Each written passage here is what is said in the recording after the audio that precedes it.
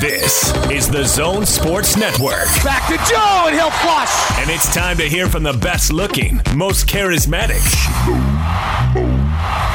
and certainly the most intelligent member of the Utah Jazz. Jingle bells. Joe Ingles. Gives it back to Joe. To the cup, slams it in. And yes, for the record, Joe wrote this introduction. This is the Joe Ingles Show with DJ and PK. Who? On 97.5, 1280 The Zone and the Zone Sports Network. Time to welcome in Joe Ingles. Joe, good morning. Good morning. Is it really a good morning, Joe? Jazz fans are cranky. I had a great morning with my kids. So there you go. Got up with Jack at 6 o'clock or whatever and hung out with him and just dropped Jacob at school and heading in now to lift and get some treatment and then watch some film. Can you predict what kind of film you're going to be seeing? Do you know what Quinn, have you already run through the game in your mind? Quinn's going to want to talk about this and that and definitely that.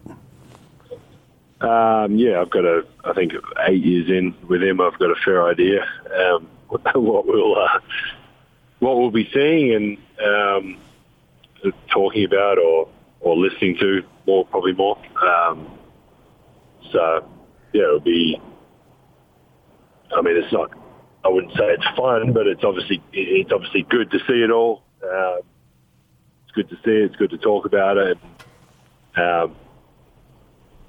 We're not going to somehow go back in time and get a win from last night. So we've got to move forward and obviously things to fix and things to work on and keep getting better. I assume there'll be something about defending the three-pointer. He got to that pretty quickly in his post-game remarks. Too many open threes allowed. Yeah, I think the obvious ones that stand out, like the couple that Matthews hit in transition. I think as soon as he kind of subbed in more or less and gets him going a little bit, and then I think for the kind of a middle patch of the game, we did all right. And then obviously towards the end, Gordon hits a couple, and I think Brooks, the other kid, might have hit one or two. So it's obviously, yeah, I mean, it's like I said, it's frustrating. It's things that we can control. We can not lose sight of our man or know what our rotations are or what the coverage is. For either a certain player or obviously as a team, what we're trying to do out there. Obviously, we go out. We go into every game with a game plan, and obviously the coaches spend a lot of time kind of digging into that to let us know what Matthews wants to do or whatever it is or what the sets are. So it's obviously frustrating when we watch a lot of film. Anyway, even when we're winning, we watch a lot of film. So to see it all and obviously talk about it, we had a shoot around, and then obviously to still have breakdowns. And then I think in the bigger picture, having multiple breakdowns in whatever you call it, a bigger stretch of games at the moment is obviously the frustrating part, and that's the part on the players. Like obviously Quinn isn't out there, whoever's scouted isn't out there, so we've got to lock in and get it done. And there's no kind of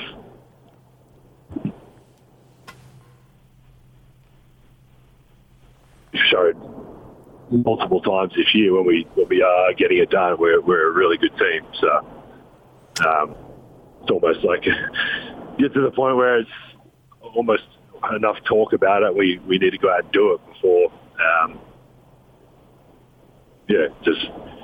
It gets frustrating. Can you personally draw lines connecting these last 10 games? You've lost 7 of the last 10, which is highly unusual in the time you've been with the team, these last 5 years or so. There haven't been many stretches like this. Can you draw kind of the string that connects these losses? This is the trend. This is what's sinking us here? Yeah, I mean, I know people don't want to hear like COVID, and it's not an excuse, but we've had guys out. Obviously, Rudy being a big chunk of that. Rudy Gay was out. We've all kind of missed games in this chunk. And by no means an excuse or a reason we've been. I mean, you look at Rudy Gobert. We've played over the last 5 years. He's missed. I think someone saw it like 4 or 5 games in 5 years, or like give or take, whatever that is. So not only not having him, but then not having Hassan for a couple, and obviously not playing with a center is different. I've never not played with a center 8 years of being here. So, but on the flip side of that, again, like not using that as an excuse, we've also done a really good job in my 8 years here of that next man stepping up, whoever that might be, regardless of who it is, and we've been pretty effective in stretches. Like you said, I couldn't remember, or even if we have had a time that we've lost 7 out of 10 in the last few years. So, it's just frustrating. There's obviously a lot of breakdowns. You can look at the offensive side of has been games we haven't shot well, but again, we've for years and years now we've relied on the defensive end, and obviously the guards, from a guard's point of view, staying in front of our man and competing and again knowing the scout individually and as a team, and then again with the scout, where the big's helping, where Rudy's helping, where he's not, where we are not on our own, but we can't obviously just rely on Rudy to block a shot every single time. So there's definitely, obviously the defensive end has been concerning, frustrating, whatever you want to call it. Offense, I think maybe sometimes if we are making shots, it probably covers it up a little bit because we are still putting points on the board. But when we're not shooting as well, I mean, Quinn said it a million times in the past, when we're not playing as well offensively, we've got to rely even more, and it puts a bit more pressure defensively on our team. And the moments we've got to step up. That's what it is in the playoffs, when teams know every offense or every offensive set you're trying to run, you've got to be you've got to execute. And then if you're not making shots or not being able to get the same looks because it's obviously a lot more scouted, you've got to rely on the defensive end, and we haven't been able to do that. We've been giving up transition. That was a big thing early on, and we did a really good job of getting that back to, I think we were ranked last a month ago or something, and we've got that number a lot better as a team. But then obviously other things, staying in front of guys, rotations, whatever it looks like. But we've obviously, like I said, we've got to be a lot better. There are plenty of Jazz fans who've hit us up on social media who say the team's playing tight. Ainge is sitting over there masked up, looking like some kind of movie villain because COVID requires everyone to wear a mask. And, he's the new CEO, and people don't have personal relationships with him because he hasn't been around the club for years like other people have. And so can you address that? To what degree do you think the trade deadline and the new masked CEO is weighing on guys? Who ask him if he can get a special request to not wear a mask? No, I mean, I don't know. Every time I open my phone, there's a text or something from someone saying this rumor or that rumor, or someone on social media saying something. Like, we've had people text us like saying goodbye, saying they read a rumor and they thought it was true, and like, we've loved having you and good luck in your next step. And so, I can't obviously speak for other guys too much. I mean, for me, it's been in my face for the last, I don't know, a couple of weeks here, a few weeks, whatever it's been. I don't know how long is left of it until everybody has answers, I guess, to a certain extent. But I mean, obviously that stuff is out of our control. Or what's in our control is playing the best we can. Obviously doing what I was talking about on the floor. Mm-hmm. They're the things we can go in now, obviously, and get to work in and prepare and get ready for the next game and watch film and do all that. I can't control what Danny Ainge is thinking or what Ron Smith's thinking or what Zanic's thinking. I could sit there and think about it 24/7, which at times you do. Like, there's no question.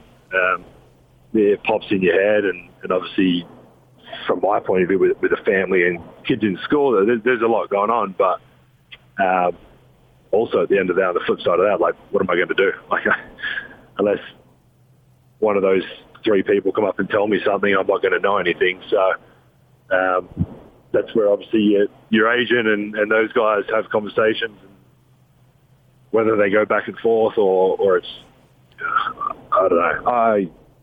I guess the other part for me is I've never really been, well, my name probably this heavily in anything like this. So you kind of just sit back and, again, like, what are you going to do about it? Like, I'm going to enjoy my time. I'm going to play as hard as I can. I'm going to do my best out there, and if that in whatever it is now, 2 or 3 weeks' time, is me getting traded, then that's what it is. If it's not, then I'll continue to play for the Jazz and do what I can to obviously, with the ultimate goal is to win a championship. So,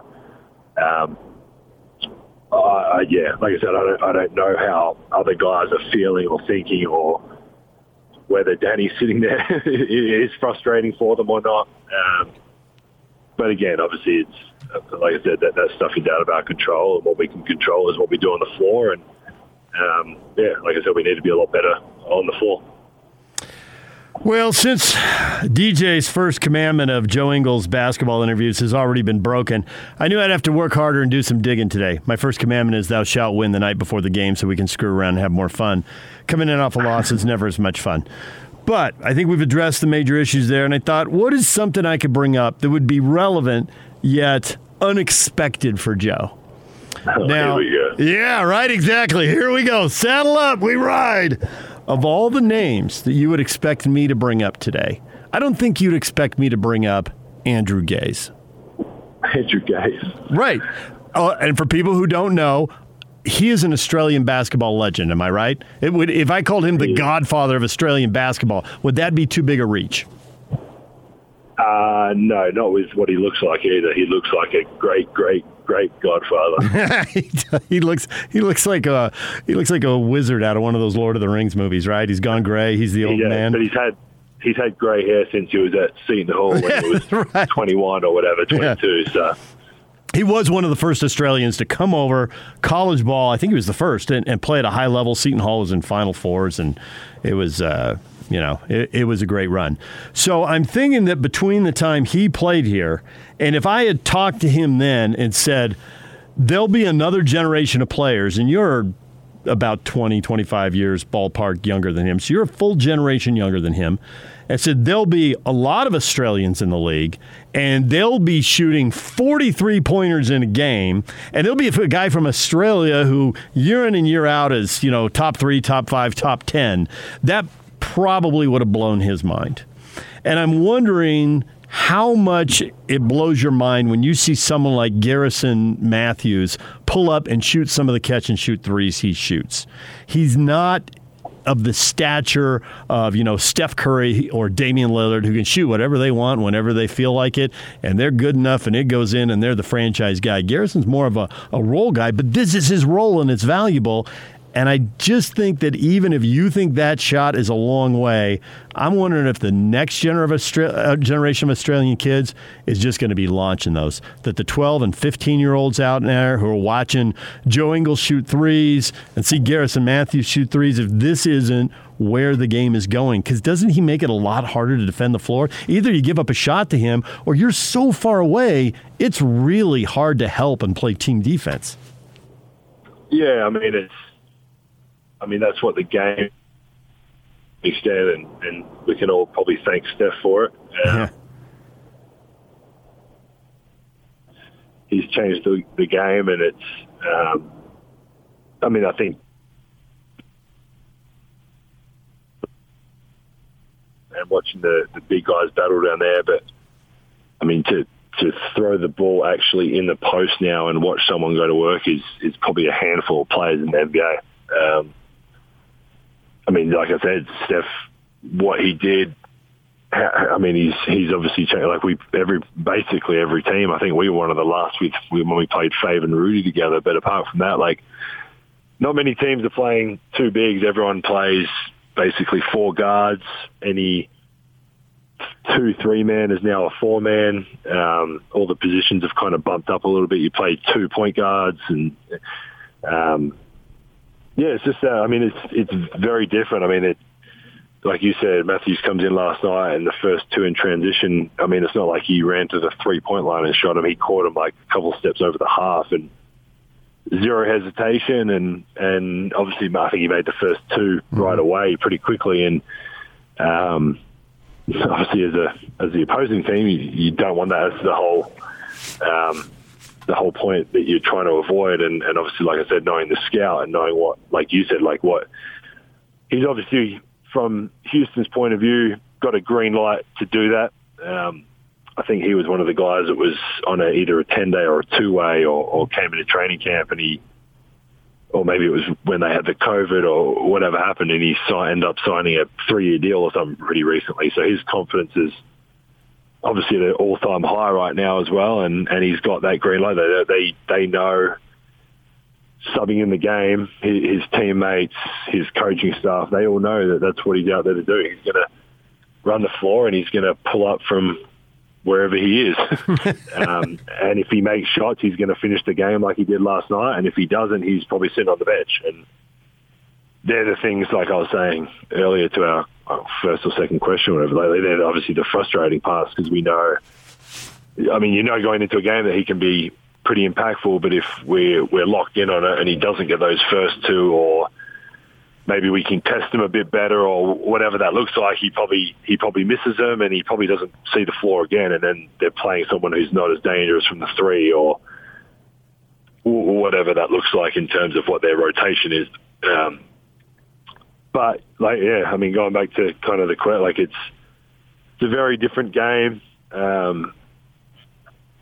I almost, like, you kind of sit there at times and wonder if it ever will go back to playing bigs again, or two bigs, or how much we throw it in the post, whether that becomes more and more, or it stays the same. Like I couldn't really see it going back to playing two bigs again, because even, I mean, you look at some of the fives now, and even some of the fives that are out there, like Sabonis, and I mean, but these guys are shooting threes as well. So a lot of the times out there's 5 guys that can be reasonably dangerous from the 3-point line, which is just so different. So, I didn't expect you to bring up Andrew Gaze, but hopefully the next generation. I mean, even when he was in the NBA, he went to Seton Hall and went back, and then I think he was at, I'm not sure if he played, I think he was San Antonio for a little bit, and Washington. Washington, hopefully the next generation of Australian kids. I mean, when I first started watching and kind of getting to that age, Andrew Bogut was kind of the one that was over here, and obviously being the number 1 pick kind of opens up a few doors, and then you get the Dellies and Patty Millses, who are undrafted second-round picks, who make pretty big impacts and win championships, and then you get that next kind of tier of young guys of the Dantes and Ben Simmons and Josh Greens and Matisse Thybulle and all this, that kind of the younger, obviously a fair bit younger than me and Patty in that group, and exciting to see what they do. So hopefully for us, we've got some more guys coming through. There's kid in the G League who's playing really well. We've got some really good young guys. So I think it's definitely cool for me to know Andrew Gaze and Shane Heal and these guys that played before me, and then obviously seeing me being, I guess, the older guy now, and seeing the next generation and trying to help them in whatever way I can to make sure they can get to the NBA and continue a dream or chase a dream that they've had for a long time. Well, Joe, we appreciate the time. Thanks for coming off. Bad times don't last. Bad people do. No, wait, that's not the cliche, is it? I don't know what the cliche is. Tough times don't last, but tough people do. That's the cliche. We'll, I mean, like I said, it is frustrating, and we've shown at times that we can be really good, and we've shown at times we can be really SHITTY. So we need to get back to who we are and who we can be. And again, that goes back. I said it in media, like everyone go look in the mirror and figure out what you can do to help this team be better and win games. And I think we can get back there. Hopefully quickly and keep pushing forward and obviously by the end of the year be in a position that we want to be in and be playing well, and that's obviously the goal then to push into playoffs as far as we can. Joe, we appreciate it as always. Thanks for joining us, and good luck next week. Warriors, Suns, and Suns. Wow. Good times, right? Right. Good times.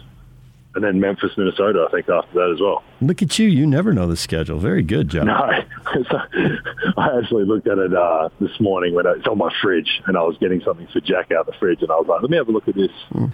But again, like, not to drag on, you probably got David Locke to talk to because he's so proud of his 1,000th show he did last night. But that's tomorrow. Shout out to Locke, too. I do like Locke.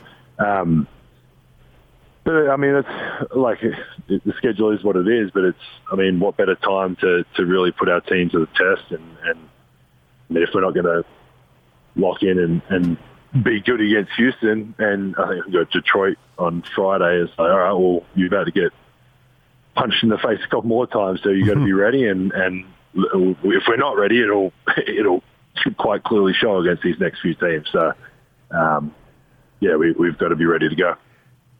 So here's a note you can share with your teammates, and this is a reason to be encouraged going into that stretch. You guys are 3-7 since the start of 2022, but you're 2-0 against the Nuggets, and you're 1-7 against everybody else.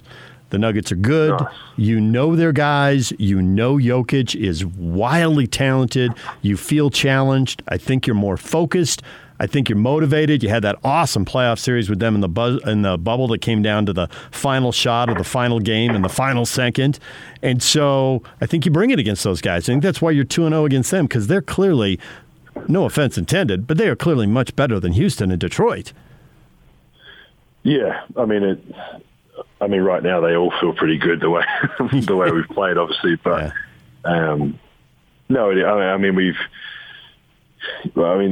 the past we've I wouldn't say had issues, but we've been a bit more lackadaisical against teams we're supposed to win, quote unquote, and bring it against teams that were better than us 3-4 years ago or ranked higher than us now or whatever that looks like. So, like I said, I said it in the media last night, but we're not going to just walk in and beat any team in this league, and I think that's quite clearly shown recently. There's different, like, do we shoot better? Do we defend better? Whatever that looks like, but we need to be better all around, and every one of us from 1 to 17 or whatever, however many players we have these days, and a couple of 10 days and whatever else. So we need to be better, and we know that, and everyone will be in here today, and we'll get better, and we'll get ready for tomorrow.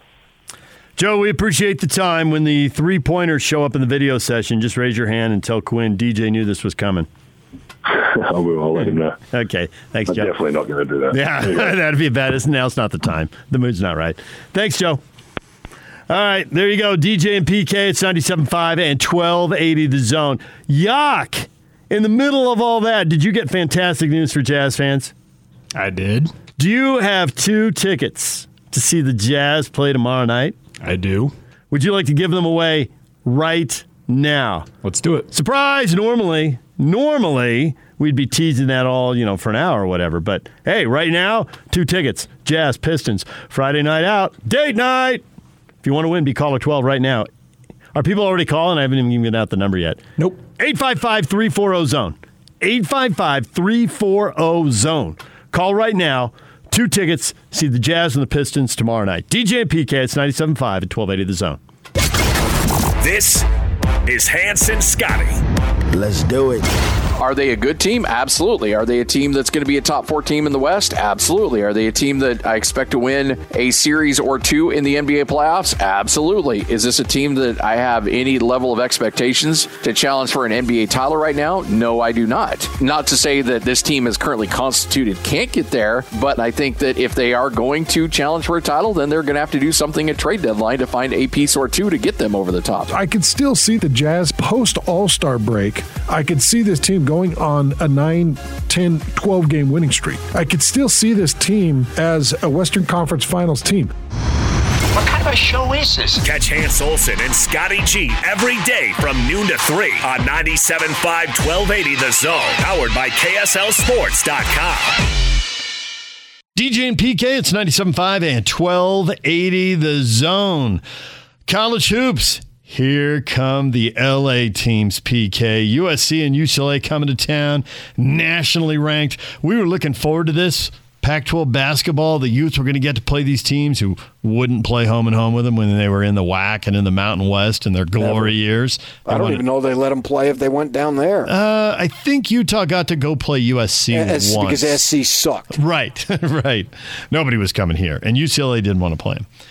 Now, SC and UCLA have it going, and the Utes are in the same league, but the Utes do not have it going, so it doesn't feel like a big deal because the outcome feels like a foregone conclusion. Maybe we'll all be stunned, but that's what we'll be. We'll all be stunned, and there will be no one who's saying, oh, yeah, I called it. Everyone will be stunned. If you're caught up in the final result and that matters to you utmost, then if you're a Ute fan, you're going to be disappointed because they're most likely going to lose, right? They don't have an abundance of talent, and Carlson, who's been an emerging player, has been out. And so I don't know when he's coming back. With that in mind, sure. But I think that, Mick Cronin made a statement, the Bruins coach, and I can see where he's frustrated, is that because I watched some of those games and there's nobody in the stands. They had a smattering of family. In a 12,000-seat arena, a smattering of families. It's like a practice, basically. And there's no atmosphere. And he has frustration. He turns on the Ram game, and it's sold out. And you go to the Laker game the same night. Packed. And it's packed. And why are the colleges having no fans when you're having this, a playoff game and places going berserk because they're winning and they dominate the Cardinals, right? So I get where he's going, and he's talking about it's going to be good for the kids to come out of the tunnel and see fans in the stands. Well, and then the joke's on him. Well, the Utes aren't drawing. Right. I talked to Jay Drew. He covers the Utah basketball for the Deseret News. I said, what's going on there in the stadium or the arena? And he said, well, they've been listing 7, but best I can tell, it's no more than 4,000. And so obviously the attendance has dropped off significantly, and we can all recite the times when it was the place to be on a Thursday, Saturday when they were playing New Mexico or BYU or whatever it was. And we know that the place can rock. And I think that for Utah's development's sake, I think they didn't really need you then. There were plenty of you then. Now they need you because fans in the stands matter to youngsters. And it may even matter more in basketball than football. And probably, I don't know that I can necessarily make that argument. But the fans in basketball, they're obviously much closer to you and the noise generated and whatnot. And when you look up there, kids want to go where it matters. So I would petition all Ute fans, and I'm not telling them how to spend their money, even if they have the money. But if you've got it, and now's the time to support the team, because I think you're going to have a real tangible effect in recruiting. And when you got the Bruins coming out, it's a 9 o'clock start on a weekday. So that's not very nice. That's not when the game should be ending, it's starting. Yeah. I'm surprised they're doing that. I realize it's 8 o'clock in California, but they didn't do the Utah program in terms of attendance any favors here on this one. But I think overall, stepping back, they need your support now. And I can remember when when they first went in the league, and I think it was the first year that they had the tournament in Vegas. And I've told this story before. I go in to check in to get my credentials, and it was a little room off to the side, and I'm speaking to some Pac-10 people that I had known for a good long while. And Utah was down. We remember that with Larry's teams. They were really down, more down than they are now. And so he had an incredible rebuilding job, and they were talking about how they felt like, okay, Utah will be back because kids want to play where it matters, and it matters in Utah. So They need to find a way to get some more fans out there and then have it grow together, meaning the talent of the team grows as the attendance grows, because it matters. And you're going to see a good team tonight. Bruins went to the Final Four last year and returned a bunch of people. Plus, you can see the Bob Marley lookalike play point guard for them. It's just hard for me, and you know, PK, you're telling me to stop living in the past, and I got to stop living in the past.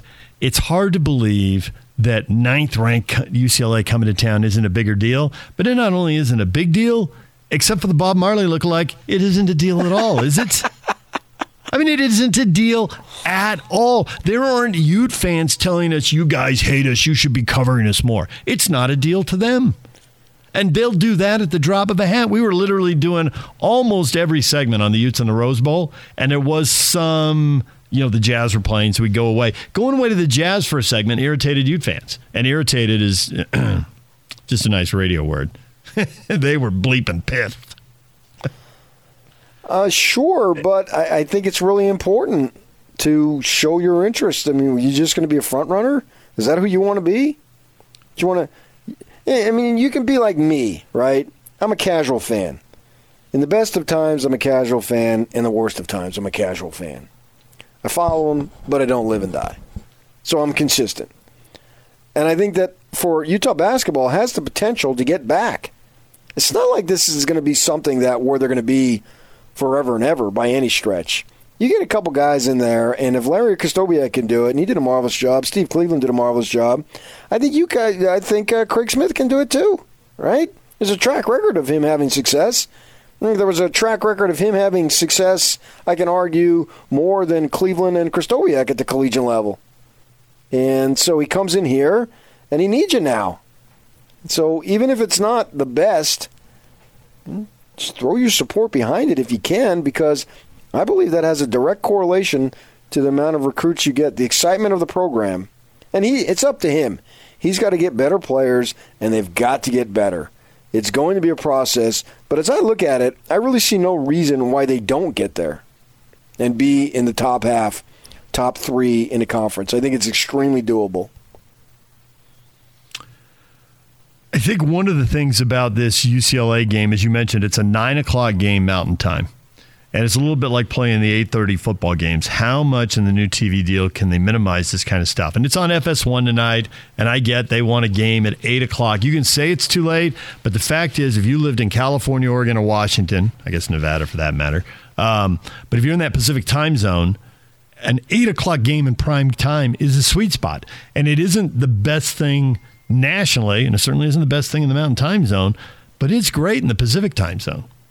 And they need these football games at 7:30 in prime time. And while a lot of schools do play in the afternoon, and it's meant to be playing in the afternoon, and if you're at Washington State or Oregon State, you absolutely want afternoon games. Probably other places too. Probably Oregon has a lot of people coming down from Portland. And you want those afternoon games so people can get back and it doesn't have to be an overnight deal.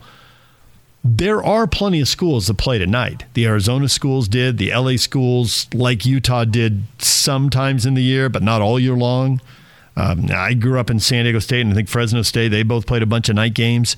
So how much can they tweak this, and how much will the TV partners work with them? And you don't get everything you want because the TV partners aren't going to give up everything.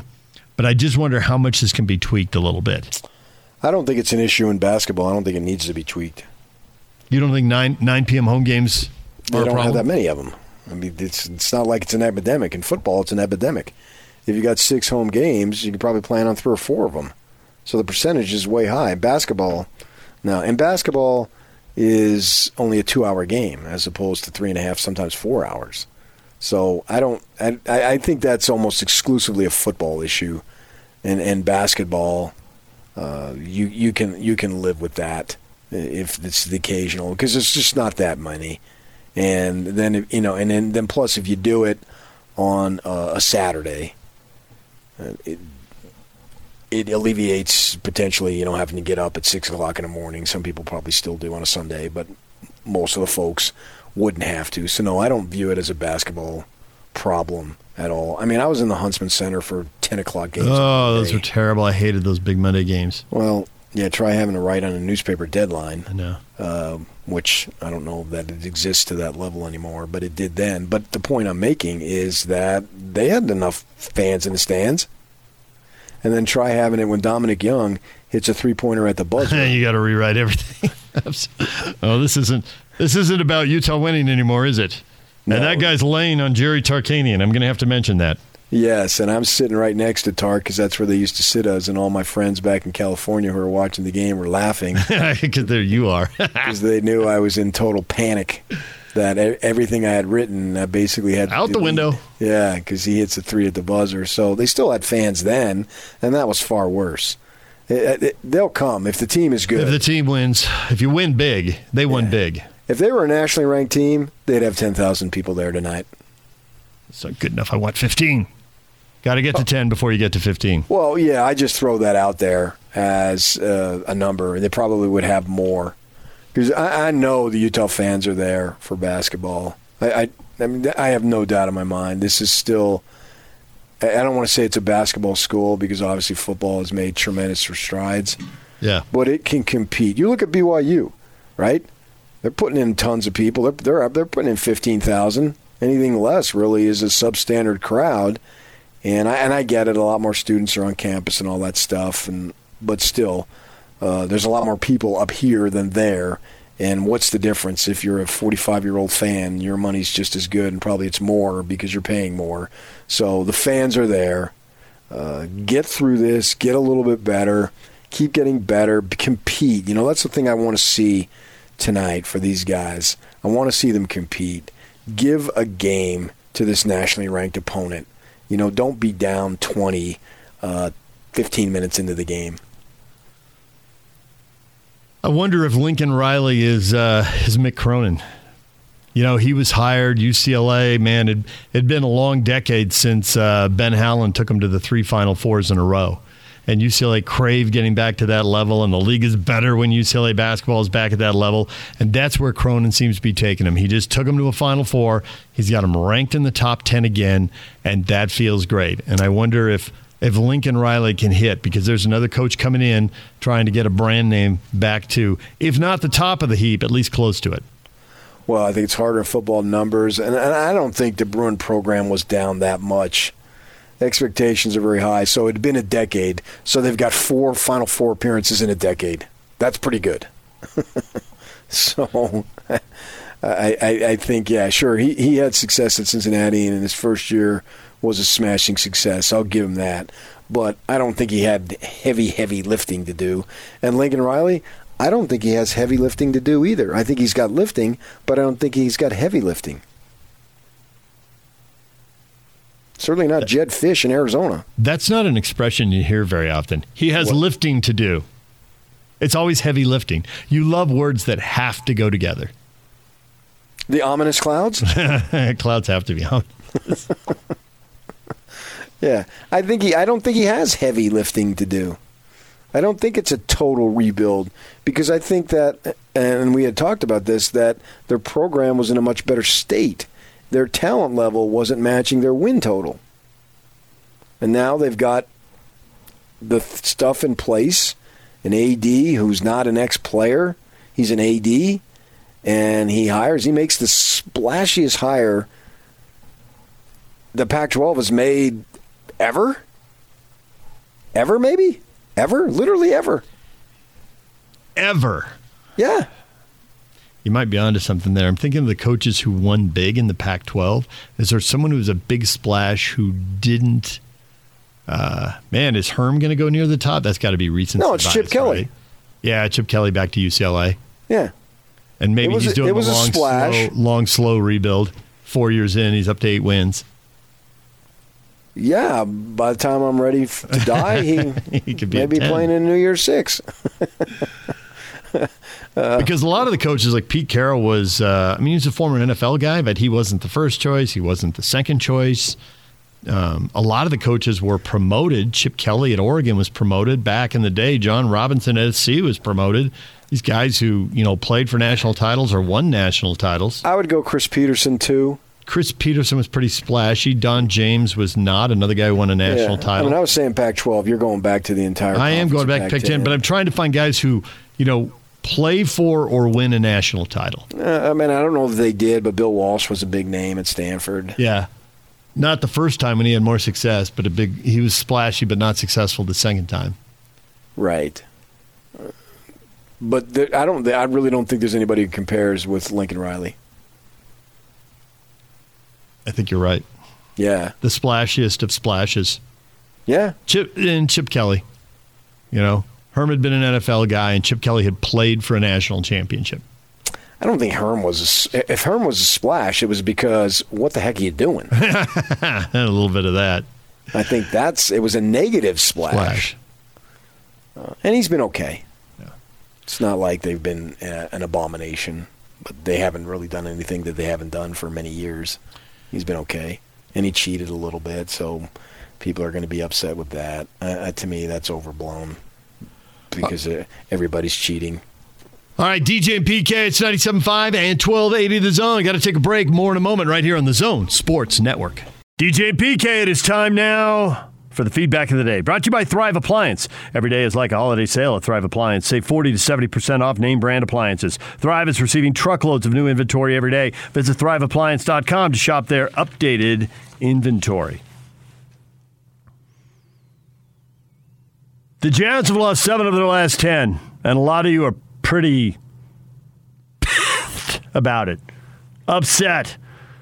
A Gutman, or A.K. Uteman, Alaska Uteman maybe. This team has given up, and they have no desire to improve. Absolute garbage team at this point. Okay, they're still the 4th best team in the NBA by record. So we can't go that far. They've given up, and they have no desire to improve. Yeah, I'm not buying that. I will say they're frustrated and they don't have answers. And they should have been able to come up with answers in that Houston game, even after Houston made the 15-0 run and they couldn't do it. If that looks like giving up to you, I don't think it's giving up.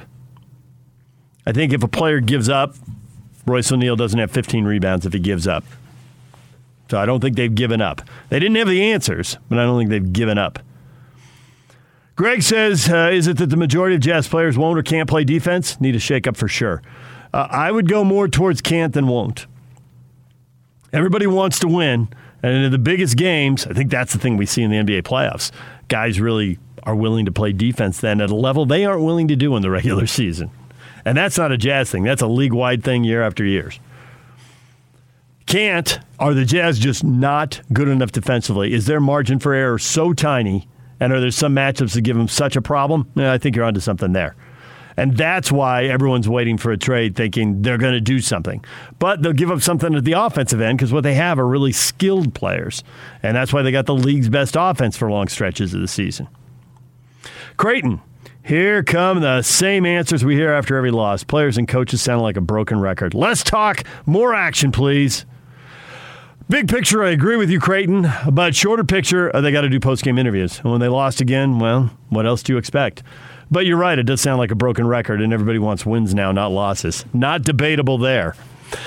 All right, Yak, how about one more pair of tickets right now as we head out the door? 855-340-ZONE. 2 tickets to see the Jazz and the Pistons tomorrow night. Call 855-340-ZONE right now. And Jake and Ben will have more tickets to give away during their show next, right here on the Zone Sports Network.